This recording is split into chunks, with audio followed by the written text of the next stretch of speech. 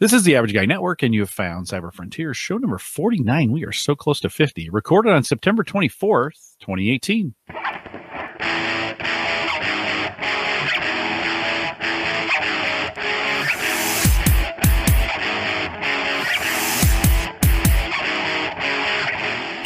Here on Cyber Frontiers, we explore cybersecurity, big data, and the technologies that are shaping the future. If you have questions, comments, or contributions during this webcast, we do have an email. You can send it to Christian, because I won't know what you're talking about. Christian at theaverageguy.tv, or you can send it to me, Jim at theaverageguy.tv. Find me on Twitter at Jake Allison, Christian at Borg Whisper. Of course, theaverageguy.tv platform, powered by Maple Grove Partners, secure, reliable, high-speed hosting from people that you know and you trust. You're staring at one. Plans start as little as $10, both podcast and media hosting provided. If you can do podcasts, but if you want to do a website, just talk to Christian. He'll get it set up for you. MapleGrovePartners.com. And if you haven't subscribed yet, why not? If you're on Apple or Google, hit that subscribe. If you're on YouTube, it's even better now. Their subscribe engine's pretty good. Hit subscribe and hit the bell. That way you're notified every time we go live. I'm hanging out with Christian again tonight. Christian, wow, we got to 2 in a row, 2 weeks apart. Yeah. It's a miracle.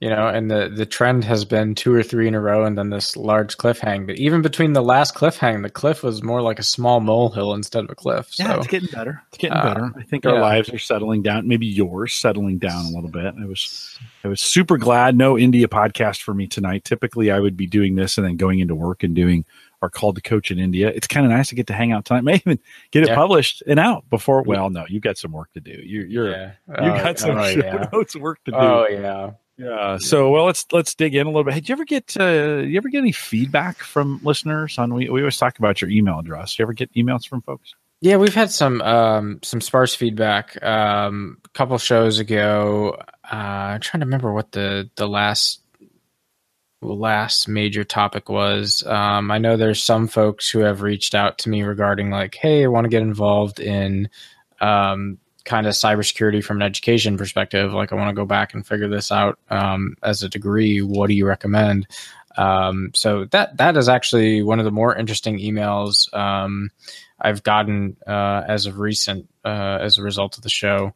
But you know, nothing, no major earth shattering like, oh, I thought you were really right or really wrong about this. So, well, we'd appreciate your feedback. If you got things you want to dialogue about, we'll read your feedback on the show if you send it in, if that's one of those kinds of things that trips your trigger.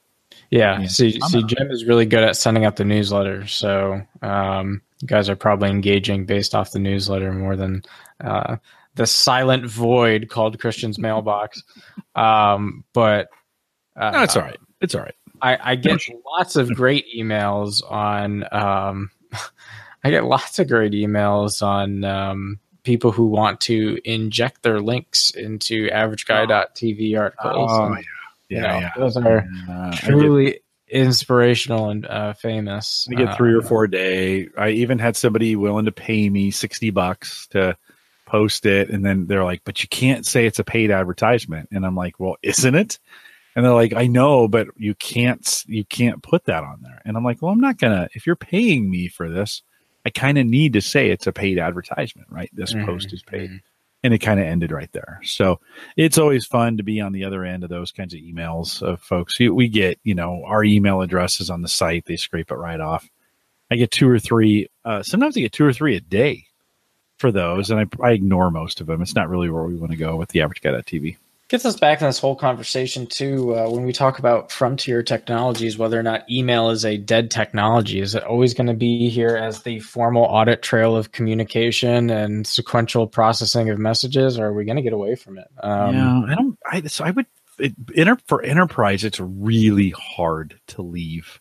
Mm-hmm. And, we've seen people try to move to things like Slack or whatever, and it has largely been a failure. Well, it's interesting because those platforms always have a purpose, right? For example, there's a lot of times as an engineer where I'm more inclined to use an instant message for some forms of communication as opposed to an email.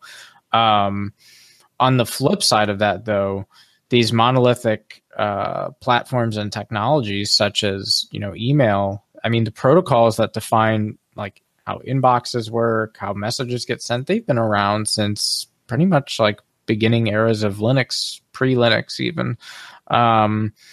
So really bizarre that our efforts to evolve communication certainly have happened, but have never, quote, succeeded or transformed to the point where that monolithic beast has really moved off of the importance scale. If anything, I think what we've proven is that emails, for whatever reason, are embedded in our psychose as a more formal means of documentation and authoritative communication than a chat room or a instant message or a group message ever will be. So it's interesting from that perspective, especially because we maintain essentially what I call dead protocols, which is like, even on a personal level with email, we maintain usage of things like IMAP and POP, which as protocols haven't been touched for decades. The only real modification to IMAP or POP in all that time has been adding the word S at the end, which means it goes over an SSL certificate. Big deal. But the protocol itself has had zero evolutionary tales to be told. And so, we talked on the last show about how protocols like these have been kind of fallen by the wayside because they're not able to support modern day authenticators. So two-factor over IMAP get lost, right? I'm still sitting here trying to decide what my strategy is for dealing with a Gmail account that I've enabled my Google Authenticator for and now have no way to push it to my Outlook of preference, right? Blows my mind really that they added support for Apple Mail, given like kind of like proprietary company A called Apple talks to proprietary company B, Google. Company B, Google, really wants their Gmail app on everything in their mother, but still somehow decides to invest the time to invest back into company proprietary A's mail platform, closed source, so that it works. It's like, really? And even more interesting that they did it for iPhone, then they didn't go anywhere near the whole Microsoft or Thunderbird disaster. But kind of a relevant topic, actually, because one of the big tech announcements for people who care about nerdy security things today is that Yubico announced the launch of the YubiKey 5 series hardware key. So this is most of what people are using from YubiKey today that people are familiar with are their YubiKey 4, U2F FIDO solution, which is basically what provides a two-factor one-time password for common applications and acts as that second form of hardware-based authenticator. What's really exciting about this new launch with the YubiKey 5 is that they are announcing this is the beginning of passwordless logins using hardware. So if we kind of break down what that means, going back to almost a year ago, a bunch of people who care about standards published an RFC on this new technology platform called WebAuthn. And the concept behind WebAuthn was that for modern day web and, kind of your traditional, like, I want to log into my bank, I want to do my Gmail, my Facebook, whatever, web behind HTTPS, etc. I want a standard that every main browser platform will support, that app developers can easily integrate with, that will allow for passwords to die and die hard. And we've been talking since the start of the show, and even since on podcasts prior to the show, about the need for the death of the password. The exciting thing today is that this is the first time I think it's actually feasible for the average guy to start moving into that direction. The Firefox, Chrome, and Edge will all be supporting the WebAuthn standard in the latest release, which is out now. And this all rolls up under version 2 of the protocol of, FIDO U2F. So the key takeaway here is that whereas with previous versions of YubiKey, it was really acting as a second form of factor, this new WebAuthn standard is in essence a way to replace the use of passwords altogether. So it's no longer an augmentation as a second factor. It is the main factor of authentication. What's interesting to note about that is this concept of stealing or phishing a password completely goes away with something like the YubiKey 5, because what the hardware token is doing is generating a unique public-private key pair for every application that it interacts with, and generating think of it as like a password staple for every session that it creates. So as soon as that session is terminated, that password no longer works for that. So the concept of stealing a password goes away entirely. And if you're in control of your private key on the hardware device and the vendor is control of the public key, and the bus or mechanism by which those two things are exchanged is a uniform protocol called WebAuthn, the only real attack vector as of now is this concept of I'm going to find a way to steal your hardware token and use it, right? We've always said that physical access is the bane of all existence. It is the worst, short of solutions and strategies like encryption at rest and otherwise. Like if you have physical access to hardware, it's always going to be an easier time than if you don't. I think where the potential for us to find the next vulnerability in this set of technology is not even necessarily the hardware token so much, more so than finding either a flaw in the protocol implementation or a flaw in the definition of the protocol itself in WebAuthn. And so this has been out in kind of release candidate status for quite some time. It seems to be pretty well vetted. Clearly, if you can now go and buy these hardware tokens for $45, people are buying into it. Before today, with YubiKey, with the advent of this fifth release, you really could not find many version 2 FIDO devices out there at all to purchase. And the ones that you could find really didn't support any other standards on top. Whereas with the version 5, you're not only getting the version 2 FIDO, but you're getting the same stuff that you have in your existing YubiKey. You're getting integration with smart cards, PGP, your traditional challenge response. So it's not like they're abandoning any of the other successful advents in stronger authenticators. It is really just raising the bar for, hey, let's get rid of the ultimate authenticator. That's the bane of our existence, which is the password.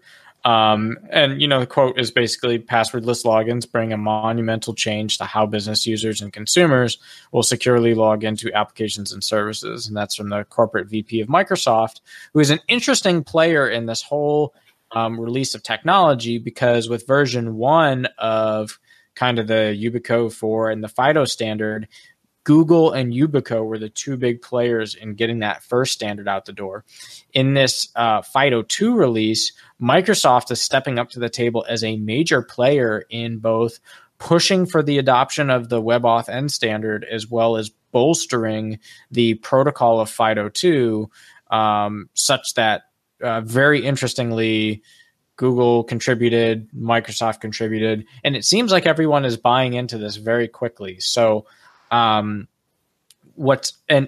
furthermore, it will definitely pump up sales of hardware-based tokens, but the FIDO2 protocol is very flexible. So they propose multiple kind of user stories or use cases within the protocol that say it's not only the hardware tokens. We envision FIDO2 where you authenticate over WebAuthn to your web application with a tap on your cell phone and you're done. Meaning the way they're going to get economy of scale on this very quickly as the protocol gets popular is, hey, if you have your phone, tap and go. We're familiar with that concept when it comes to two-factor authentication. We are not currently familiar with that concept as the end-all be-all of a primary passwordless authenticator, which is really what's being advocated for in this new model. I think one of the interesting things that's going to have to be kind of disseminated and figured out as we move to this strategy is this passwordless authenticator going to be strong enough to stand on its own for the majority of use cases as a single authenticator? Or what are the other combinations of things that allow us to have multi-factor authentication within this new protocol? It's not immediately clear to me based on how they are selling and promoting the protocol right now that is given a lot of thought. It certainly looks like you can combine something like I have a PIN that I know in addition to the hardware authenticator, and the combination of those two things will then generate the unique public-private key relationship that essentially allows for that one-time session password. And that's certainly very plausible way to proceed, but the technology also certainly lends itself to moving back to a single authenticator standard that doesn't rely on memorizing or having a mnemonic. So along with the advent of these technologies, I think the big death in companies will be the death of the password manager. And it's not going away anytime soon.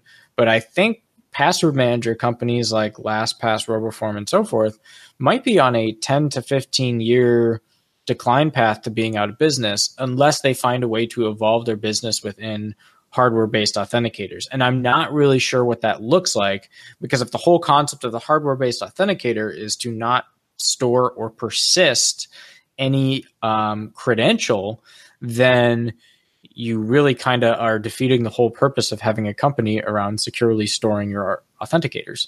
So very interesting times. I think the market is starting to shift. We're seeing traditional companies like password managers being kind of like the true workhorse of this part of security for the last 10 years. I think they're now in this second 10 years, they've hit their peak of like, this is the best it's going to get for companies like LastPass, my prediction. After that, the era of the hardware authenticator is going to take over. And as passwordless stuff goes away, I'm sure these companies, LastPass, et cetera, are seeing the writing on the wall. So how they choose to adopt their company is for them to tell us, right? I'm not going to predict, but I think the core traditional business of we're in the business of helping you remember and create passwords is going to go away. And then it's just really a question of how comfortable do people feel about the odds of placing a lot of their information security on the ability to hold on to a physical hardware token. Like, what happens if it gets lost in the street? Is it like a credit card? How quickly is it for me to deactivate that hardware token? If I deactivate that hardware token, does everything that participates in the platform automatically disable, or do I have to go to each website to deal with it? Right. So a lot of lingering questions for me, I think, as the use cases start to increase, right? Certainly today, if someone had access to my physical Google hardware token, they would have no problem logging into my account. The only other thing they would need is a password at this point. That's what's kind of holding back the I steal your hardware token. If we do get to a place where we're not using this combination of PIN hardware, and it's just hardware, that would be a driving question for me. So maybe the case that we don't get away. To me, passwordless means exactly that, passwordless. To me, a PIN is just a sub-implementation of a password, right? And so true passwordless technology is no human memorable element other than jam this token in. If that is where we're heading, then it definitely raises interesting questions for what are the hardware attack vectors, and certainly what is the permutation of possibilities of someone essentially kind of fabricating or trying to clone what my hardware authenticator looks like. So lots of interesting topics there. I think we're way far out from that, but definitely I'm noting today, September 24th, is a pivot point between like the old guard of password management is on its way out, and hardware authenticators are in their way in. And this is really interesting because when you think about, I remember last year, it's clear as day, I'm trying to remember the name of the company. I hated them with a passion because they mailed me once a week, despite attempts to, do all the needful to make it stop. What they emailed was basically this, very old and tiresome solution that you hear from vendors all the time of, we're going to rotate these passwords and we have these complex ways of managing your passwords and doing all this good credential and authentication and identity management. Well, it's all a bunch of BS basically, because they're also another also-ran company behind the times of the fact that we might actually get successful at vending hardware and software platforms in the next 10 years that you no longer open up your laptop to a password screen. You open it up to, please insert your authenticator. And that's something you carry on your body. In 30 years, that authenticator might be in your brain or in your skin or in a molar or wherever. And so we're getting much more to the point where, especially as biometrics catches up as a field, I think biometrics is there, but lagging. We're at a point where there are now capabilities that can be merged together in order to get something like, okay, if hardware authenticators are going to be the future over the next 10 years and phase out the classic notion of how we've done authentication for the last 50 years, then we also want to pay close attention to what are kind of the biotechnology that is going to come out in the next 20 years that can influence the development of hardware-based authenticators to be human hardware interfaces. And I don't think anyone's, maybe science fiction or otherwise people think about this, but I don't think anyone realistically thinks that, by 2020, this is the thing we're going to be doing. No, but the technology platforms are there. Certainly the Yubico 5 offering, very consumer ready. I think a lot of the biometric solutions today still not all that practical. I still don't find it intuitive to log on to someone's laptop where they have facial recognition set up and I have to sit down and figure out, like, how do I override their facial recognition to log in as me? How does someone walk over to their laptop naturally and say, hi, it's me, delegate access to this other face you see over here, right? Like, there's some natural ways when we think about the human computer interaction that we're dealing with right now that doesn't make it intuitive yet for true hardware-based biometric authenticators, but I think we're moving in that direction. Like, that's my prediction of where the true frontier is. Where the present day frontier is certainly, we've seen the enterprise adopting these tokens a lot over the last couple of years. We've even talked about on this show some of the pitfalls of using two-factor that doesn't involve a hardware authenticator, right? So big industry move and trend in the enterprise. I think these types of technology platforms, especially at the price points, is really starting to become an enabler for the average consumer to step this game up. So, I think the next big step up that I'm looking and hoping to see is when you buy a laptop or whatever, like they should be working on bundling agreements, right? Like, for your average consumer, when you buy a new laptop or whatever, Yubico should be calling up HP and Microsoft and Google and saying, hey, put this device, just put this as part of the deal, right? Like, make it super simple for the average guy to not think about, how do I acquire one of these things? How do I set it up? Like, out of the box, my hardware authenticator is one click to activate to be ready to go with my laptop. Then it's another series of clicks to be ready to go with my common apps and services, right? Like, when you think about the Windows 10 like setup experience, for example, right? Where it's like, even today with our super modern OS, we still have the user sit down, put in a username, set up their colors, choose their privacy settings. Like, that is the golden goose time to get your user on the right security settings at the start, because chances are the average person isn't going to give a rat's ass once they can get to Google Chrome and they're on their browser and email. Like, it's an afterthought, right? But certainly for that audience, I think it's really important for them to move in that space in the market. I think for people who recognize the value of the technology, that's not going to be necessary. I think the adoption is going to be pretty huge.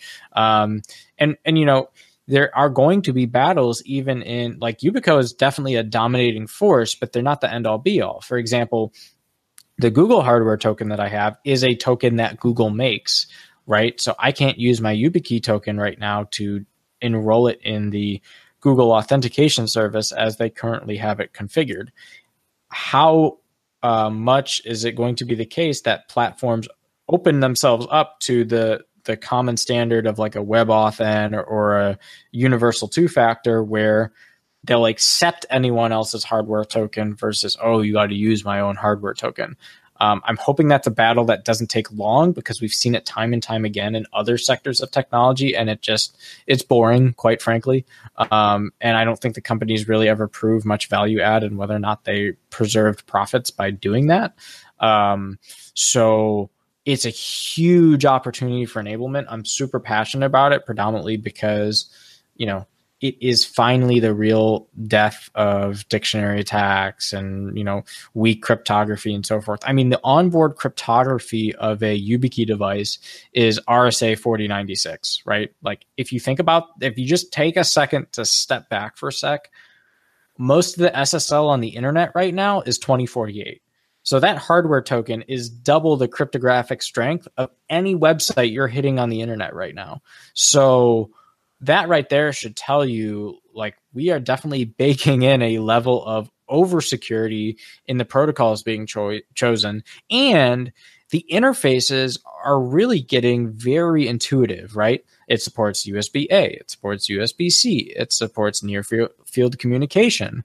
Our phone is now acting as an interface. The Google makes a token that goes over Bluetooth, right? So right off the bat, I have 5 different mediums and interfaces that will work with these types of devices, and the device all speaks the same language and interfaces with these platforms the same way. So I'm super excited about it. I think we're definitely heading in this space.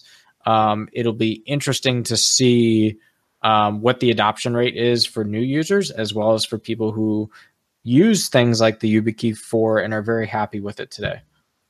Christian, I think you're right on in the context of getting the usage, because you have to ask the question, like today, the average guy, not a clue. Like they don't know how to use these. They don't know they're coming. They don't, they're just struggling with passwords. And you said, I think about 2 big movements that got people going with technology. One was the advent of the free computer in 1997 when AOL did everything it could to get people a computer in the hands of people. Right or wrong, good computers or not. There was some shady stuff going on back then, but it jump started the internet, right? The second was the advent of the subsidized phone.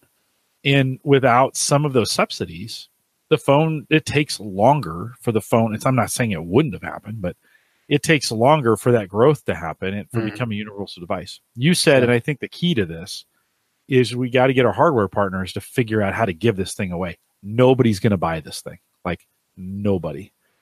Companies need to buy them, or they need to be bundled with whatever kind of hardware. Like you're saying, you get a phone, here's your security token, right? And because you're going to lose it, you have to be easy ways to replace, to get a second one, to get some of these things kind of worked out. It has to be drop dead simple. And I think today, the good news is I think we have great tools. Like this is some of the best stuff we've seen yet come out of this sector. So the tools are ready. Will they be adopted? That's a completely different, that's a human problem, right? That's not a technology problem. It's human. How are we going to cut people over and to see right? That either has to be mandated by somebody, whether it's their employer or whatever, or it has to get so ridiculously bad with security that people are going to be like, okay, I will use this thing because I have to, right? And you'd also said something like a credit card. And you think today, if I lose my card, I really don't worry about it. Like I call the company, I have them cancel it. I know I'm not liable for those charges that hit anyways. It's like, hey, I lost my card. They cancel everything. It's gotten so good. They can have that new card reissued and to you. And in some credit card companies, they take care of all the cutover of all your, if you have a bunch of, reoccurring payments, they take care of those for you. They get them switched. It passes through. I mean, they do some amazing things to make that very convenient. It hasn't always been that way with credit cards, right? I remember the early, 7-8 years ago was awful. Today, I mean, it's still awful when your identity gets stolen. But man, these guys have it's a checklist. And they're like ka-chunk, ka-chunk, ka-chunk, ka-chunk, ka-chunk. And it sucks. Don't get me wrong. It's awful, right? People are like, it's not great. No, it's not. But the way they've handled it, I think with this, we're going to have to find better ways to handle it. Like customer service has to get better with it. People have to know what to do once they have it. And if they won't buy them, so we're going to find ways to give them away. Like, I think your idea is brilliant. You get a phone, it comes with a device, whatever that is, whether it's YubiKey or Google Authenticator or whatever. It comes with a device, or it's built into the device, or it's something along those lines that helps people. Otherwise, I just don't think we'll get adoption. Well, and so, and that's kind of what's really interesting too, is that one of the things that is not really clear to me right now is which platform wins, the hardware-based token or the phone, because I think no one has made a really strong case for the average guy. Why is the hardware token better than the app tap, right? And I think that is going to be, I can tell you what the answer is, right? It's just the factor that you're not running an operating system in order to do authentication. So inherently, your attack surface is like a needle in a haystack as opposed to a whole phone. But that is also within the lens of the fact that you're starting from a very secure place when dealing with the app on the phone. So, definitely some trade-offs for ease of use against like the gold standard of security. That being said, not clear to me at this time which value proposition ultimately wins out. I could easily see phones winning out for the average guy and hardware tokens winning out for the enterprise. A very kind of common dividing line that I see already emerging. But I think there is a place for educating average folks on hardware tokens. And my hope is that if we really get people started from the start with their technology experience, with the concept of like using the word authenticator instead of password and talking about, what is an authenticator, and not like getting like, not diving into the weeds, but at least giving like a super high level of like, here's what this device is. Here's why you want this device. It's much the same as why we don't want credit cards anymore. Like why we want to have a phone tap a little square on a pay point of sale system and grab and go. Much the same as how credit card companies even will allow you to generate virtual credit card numbers to store in certain websites, right? Like allowing people to see the preventative measures and kind of see the attack defense strategy, I think is a really important way. And if we could do that as like a crisp 2-minute elevator pitch as a part of rolling out some of these devices and platforms, I think we would have a very convincing case that the average guy would be at least willing to listen to and then make an informed decision about. Yeah, I agree with you. I think we're getting closer to it. Does it? Let's go full circle though. When we think about email, what is the nail in the coffin? Because all these technology solutions have to always come back to the least common denominator. Like email worked in, it was introduced first. It got high adoption because it was easy to use. We weren't worried about nobody. It's funny. In the early days, nobody was worried about the security of it as much. We weren't sending, we're sending notes to each other, and it became more and more important, and security became important. And like you mentioned, we have some protocols that are ancient, and the system as a whole is broken. But to replace it, it would have to be replaced. Whatever replaces it would have to be universally adopted. I mean, when I start the podcast, right, we say, if you want, send us an email, jim@theaverageguy.tv. Like that is so ingrained. Sure, I could say, okay, track us, do it on Twitter. Well, no, not everybody's going to go there. Or I could say, send us a note on Facebook. Or I could say, like, there isn't that universally accepted communications method. How do we get to that point? Well, so here's where the logical divide is. And actually, quite interestingly, it is a problem that I've tried to solve previously. And I think the thing that's missing is the platform that we're starting to build now. So let's make the base assumption that adoption of hardware-based tokens goes up. Well, what's one of the main benefits that buys me is I am firm in my position that the protocols that operate email are fundamentally old, but old can sometimes be good if you can do the things over the old. So let me put that into English.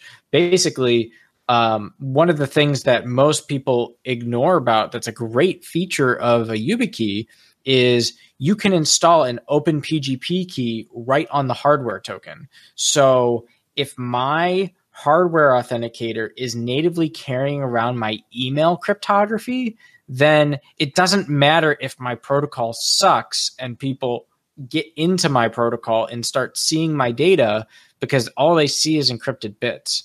And so that to me is really important, because what that says is even if the protocol transport layer is weak or not ideal or doesn't support the best authentication mechanism, I'm already bolstering the confidentiality and integrity of my data with a platform I already have, right? Like, what's the biggest limitation to adoption of secure email? I'm not talking about in transit, right? Like most mail providers, you can do encryption in transit, et cetera, et cetera.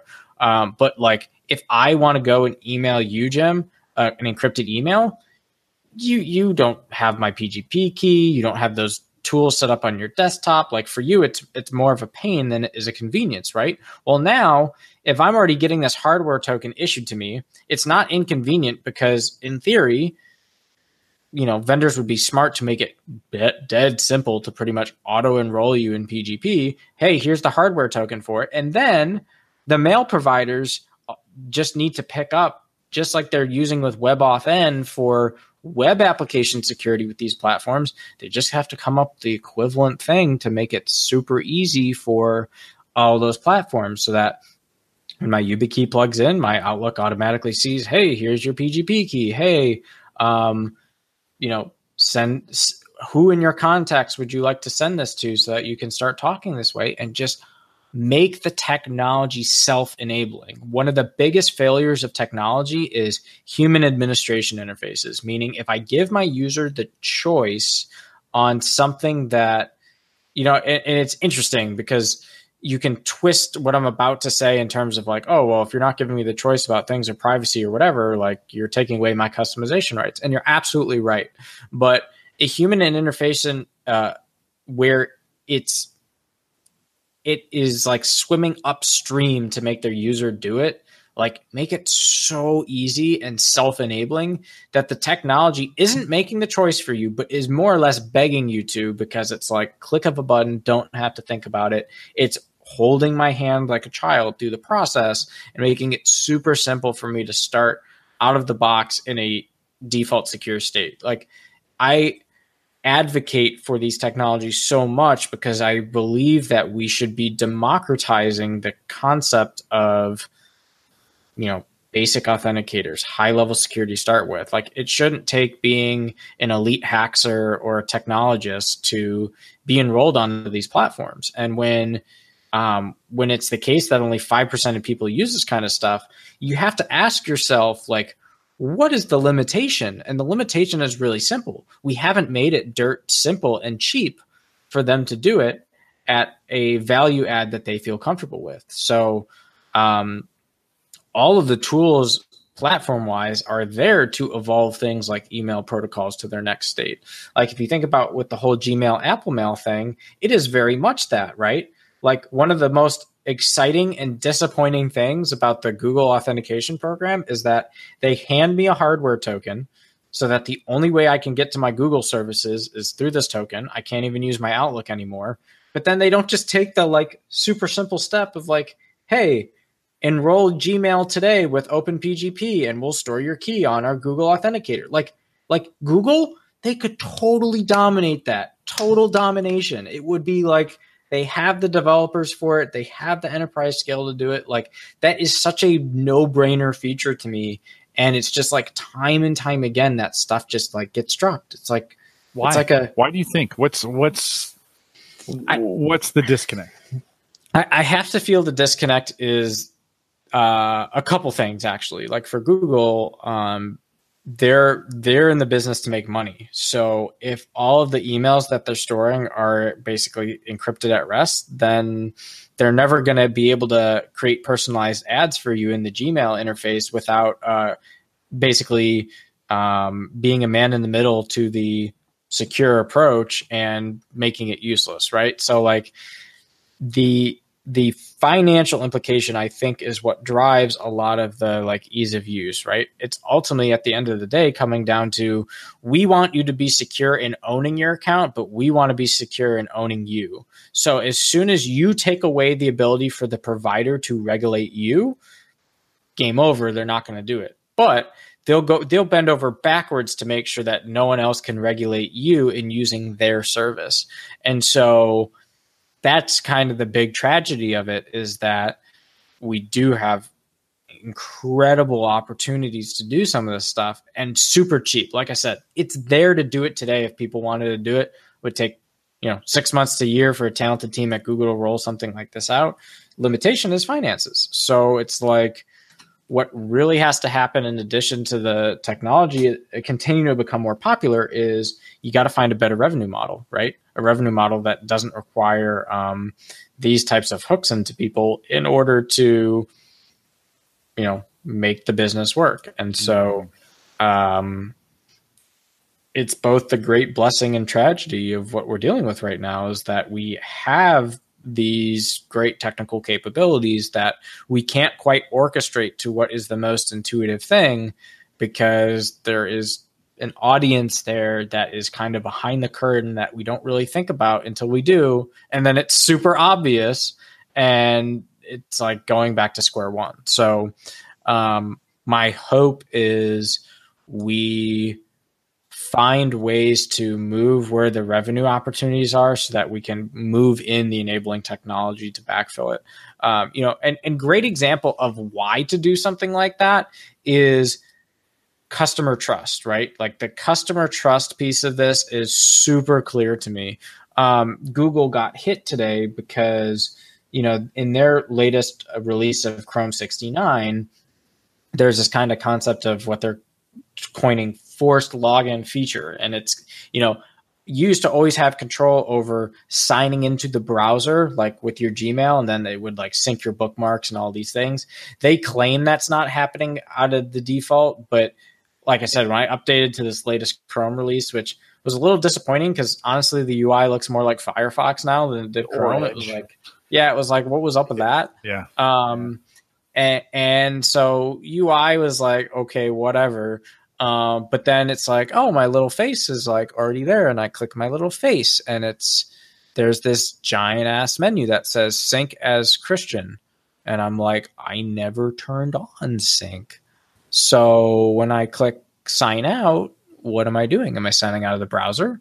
Will Google Hangouts stop airing our podcast? Like, I have no idea. I haven't tried it yet. I think the answer is yes, because I think it is like persisting your login throughout all the Google services. So when you log in a Gmail in a tab, like a website, it is now physically logging into applications on your box. Like, super annoying for security people, because we always have this layer in our heads of web applications should never be able to touch physical application without permeating some type of trust model with the user, right? So like a lot of people were like, I'm done with Chrome today, going to Firefox, which Chrome had been avoiding for quite a while. Like they'd been doing pretty well. But so this is a great example of a trust busting move that like, what did Google gain by doing this? And at what cost did it have to customer trust? And I'm making the same argument that in a longer time frame, the same customer trust issue and case can be made for why you want to do the right thing and enroll people in things like, the YubiKey and the OpenPGP, and just make it common platform, make it accessible.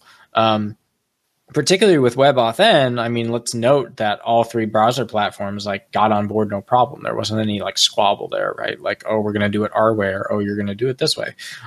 In fact, I think browsers have been by and large, have standardized way more like than ever before in the history of browsers. You get a more continuity and continuous experience across platforms than at any time in our history, right? Like Internet Explorer is dead. You're dealing with three modern browsers of Edge, Firefox, and Chrome, And by and large, all your web standards render very similarly, support the same types of standards. When a new standard comes out, they're all pretty good about adopting at the same time. Like, people got their act together who run browsers, right? Like, it happened. And even though the market shares aren't like a third, they're all moving in that kind of same direction. So would love to see it with some of these other enabling technologies, because I think it will make the business better in the long term. Christian, if today I wanted to run a better email client server or whatever, like I want more secure, better email, are there services I can go to? I mean, what do I do? I think about, I've got Gmail, I've got Live, which is Microsoft. They're both totally reading all my emails, right? Yahoo is the same way. I use that for spam and for those accounts that, I've had that account for a long time and all my spam goes there. Mm-hmm. But if I wanted to do something different, what would be your recommendation? What could I do that would be better practice? Because I still need to use email, right? But what's better practice? Where else could I go?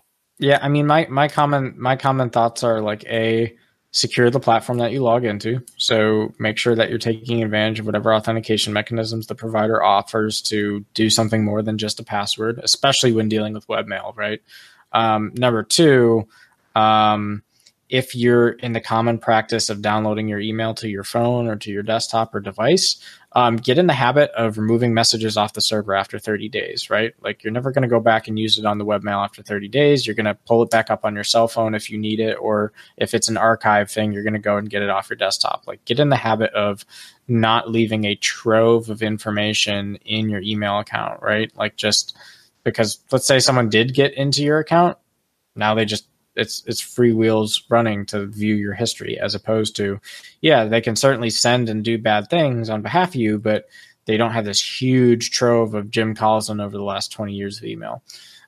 Third thing is, I do really recommend people look into, it is not a huge bar to get to an easy implementation of OpenPGP. And actually, one of the projects we had worked on at University of Maryland was an app called Private Mail.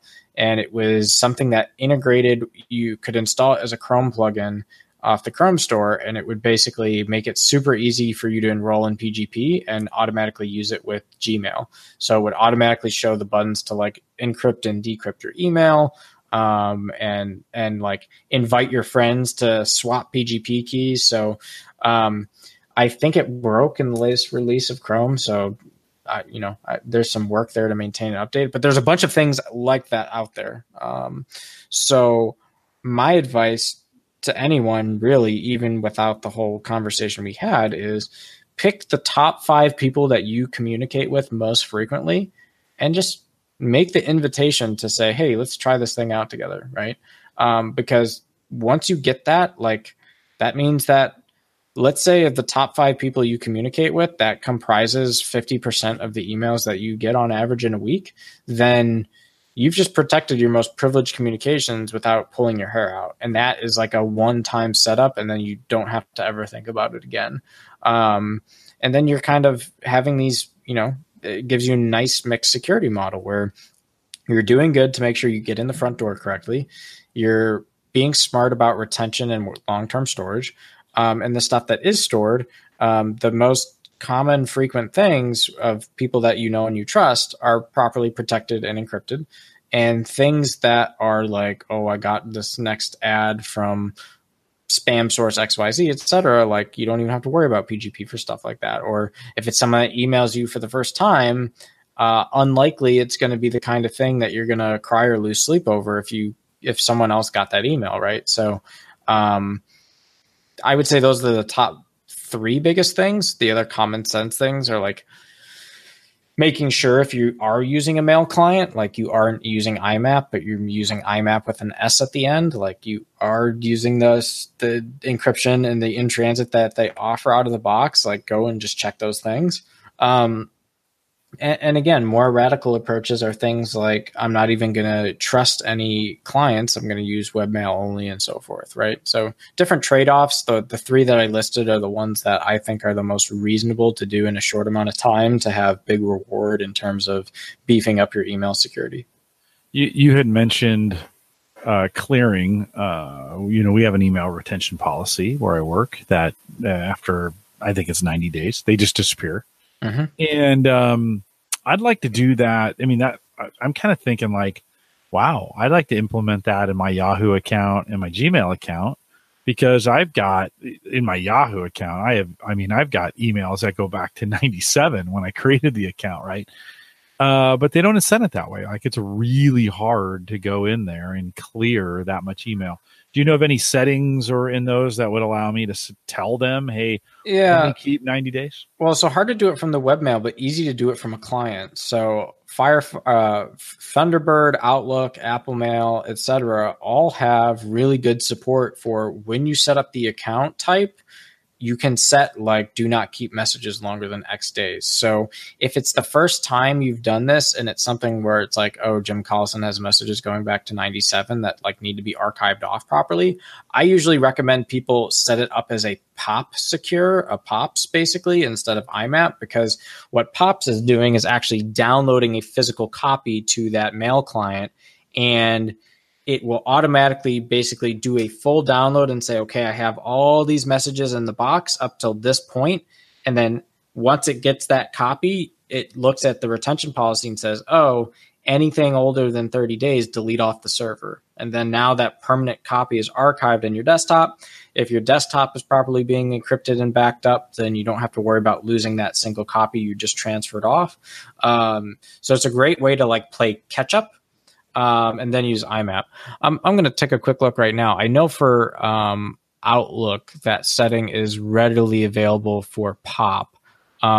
With IMAP, because the notion with IMAP is that you're syncing across devices, it doesn't remove messages by default, because the whole idea is to give all the devices an opportunity to see read status, read, unread, etc. So like you have to have a trade-off between like what is your archive device and what is your reading set of reading devices. So there is a use case for having both POP and IMAP set up on your mail account, and it's simply only one device is responsible for the POP, which is like the like bulk download and archiving of messages older than 30 days. And anything that's from 0 to 30 days is being picked up by the IMAP protocol and allows you to use mail in a normal, comfortable way.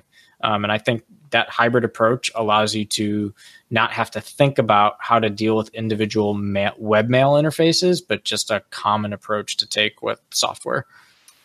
Yeah, I just like to get to the point with email where I have a 90-day retention policy on everything. And I just say, look, if I haven't done something with it, it disappears. And in most cases, that incents me to think, okay, if there's important information in this email, I need to move it somewhere, and not in its form, in its current form. Move it somewhere more secure.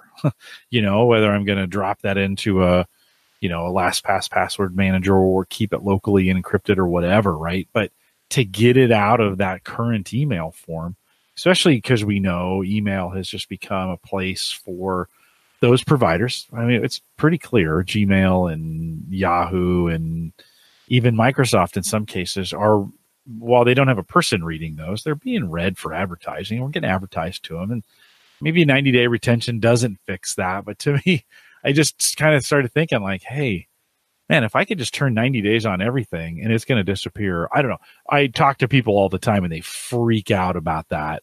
Like, oh, I've got stuff going back to 15 years that I've got buried in my email. And I kind of go, really? Like, it should probably be somewhere else, just to be honest. But I don't know. I would love all my emails disappear within 90 days and they're gone. It's like, okay, I haven't done anything with them. It's incredibly freeing at work knowing that they just disappear off the back end, and I should have done something with them by then, right? And if I didn't, they'll ask me again. Someone will ask me again or send it to me again or whatever. Although that person who's sending it to me again is probably one of those crazy people that keeps it in folders that, has longer retention policies on it. But absolutely. Yeah. Hey, before we go, we had a bunch of links, but we'll have to save those for next time. But there's a security piece with the latest edition of our friends over at Apple. You want to talk about that before we go? Yeah, so a big week for Apple today. They dropped the Mojave release of or not iOS, OS X 10.14. It is the follow-on to High Sierra. Probably the only feature I care about, to be honest, is the new sexy dark skin that like you can make your Mac go dark mode basically instead of its traditional white and light and fluffy colors.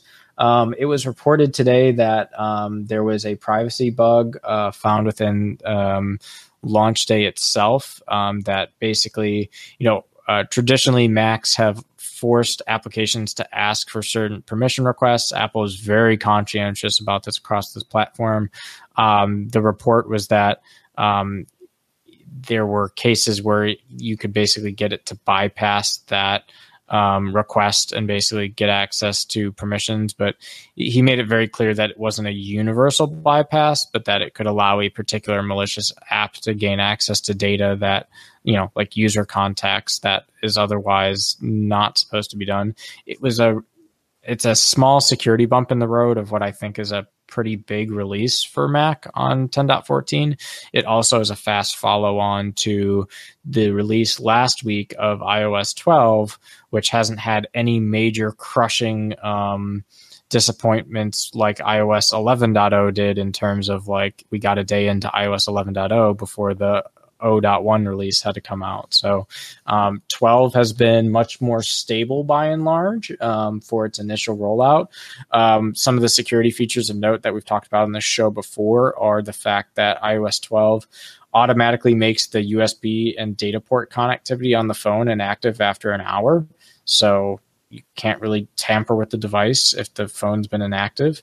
Also improves the emergency alerting system, allows for support for end-to-end encryption of FaceTime videos by default. So a lot of great security features in the iOS 12 release that I think just continues to make Apple sit a little bit ahead of Android when it comes to privacy and security on the mobile device platform. So pretty pleased with that release sequence so far. Yeah, good to hear. I saw it come out. In fact, somebody had said to me the other day they had installed it, and I was like, oh, checked on my phone, and then I'm like, not a convenient time. So maybe tonight I'll plug it in before I go to bed, let it reboot it, set the alarm, let it do its thing, and let it upgrade kind of overnight. It won't take very long. I think those things usually take just a few minutes, but they get that in indeed. Good to hear. Funny you mentioned night mode. I've got the night mode on Gmail. I brought that up just to kind of look through some of the features in there because I'm like, hey, is there a retention? Can I set on the web? Could I set a retention limit? No, I couldn't find one. Maybe someone out there listening knows of a way to set retention on it. Gmail and Yahoo are probably the same thing for me, where I probably just have emails going back forever. And I have a current habit of I clear my Yahoo email every day.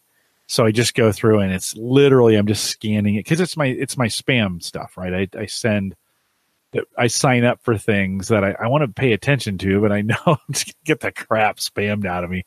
So I delete, just as I'm eyeballing it, right?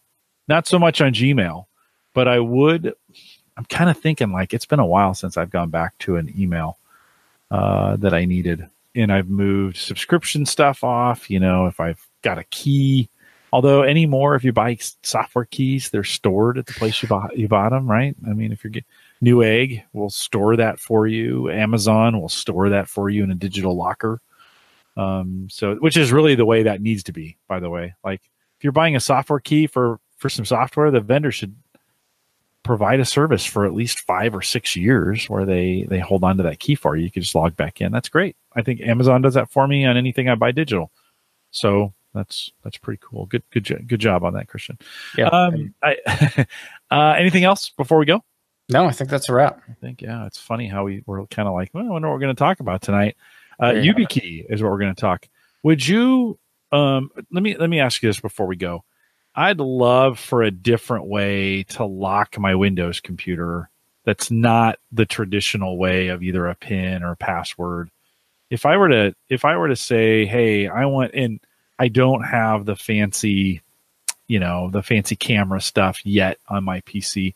Is there lock or to unlock? Unlock is what I meant. Well, I would have to lock it, but to get back to it. If I wanted to do hardware to get back to it, what are my options? Yeah, well, so it's funny because on the locking side, I need to go and find the name of the app for you, but there's an app that basically when you walk away a certain distance from your computer, when your phone's in your pocket, it automatically locks it for you. So like you don't have to think about hitting the lock key on your keyboard. You just basically, it's a proximity alarm to your phone. Yep. For unlock, I know the big three right now are password, fingerprint, or facial rec. So not clear to me there are any other prevailing methods of access right now for Windows, but we can definitely take that offline for a post-show checkout. Some of these, I also wouldn't mind two-factor off my phone. In other words, so I come in and put the PIN in, and the phone, I have to do this to get to my email for work and some other places. The phone goes, hey, is that you? And I have to identify through the phone and actually log into it, not just get a pop-up with a code. Mm-hmm. That's so we talked about this a couple shows ago. That's so stupid that, by default, those messages come and I see those text messages and my code is there. That's not secure. And yes, everybody has told me, I heard from people, well, you can change that in the settings. Why is that on by default? Like that shouldn't have worked. We shouldn't have done that in the early days where we allowed us to do those. Yeah, send me the code via text message. Hey, jackass, that's going to show up on your phone or your watch, or like anyways. So it's not what it should be from that. So I was just kind of thinking, my daughter made fun of me because she was home for the summer and I was talking about security on my PC. She's like, Dad, I can get into your PC anytime I want because you never lock it. And I don't. I walk away from it, and rarely does it lock. Only on a reboot, right? Right. And kind of thinking, maybe I ought to be. There's no reason for me not to lock it. In fact, I'm going to do this. I'm going to set that app because I know about that app too. I'm going to set that proximity app, and I'm going to test that out. And I'm going to lock this thing when I walk away. I have a couple PCs that I can try it on. It'll be interesting to see, can I get them all to lock for me? And when I walk away. So cool. Very all good. Right. Yeah. Good stuff. We somehow blew through an hour. So that's pretty great. Remind everyone, don't forget, subscribe, rate, and review wherever you kind of do that. We'd love to hear from you. I'd love to hear, do you like this? Is it working for you? If you don't like it, just stop listening. We don't really want to hear from you. So if it's positive and you want to send that stuff's always great to hear from you. Let us know. Follow us, do all the things that you need to do. Don't forget this show, sponsored by Maple Grove Partners. Get secure, reliable, high-speed hosting from those folks that you know and you trust, and you just heard from them for the last hour, maplegrovepartners.com. We do welcome your questions and comments. If you would like to get those to us, you can use, don't send email. We just spent a whole show, not really the whole show, but good chunks of it talking about email. Still send it to us. Jim@theaverageguy.tv, Christian@theaverageguy.tv. There's nothing in there to worry about. Just get it sent to us. Thanks for joining us today. We'll be back a couple more weeks with another Cyber Frontiers. With that, we'll say goodbye, everybody. Good night.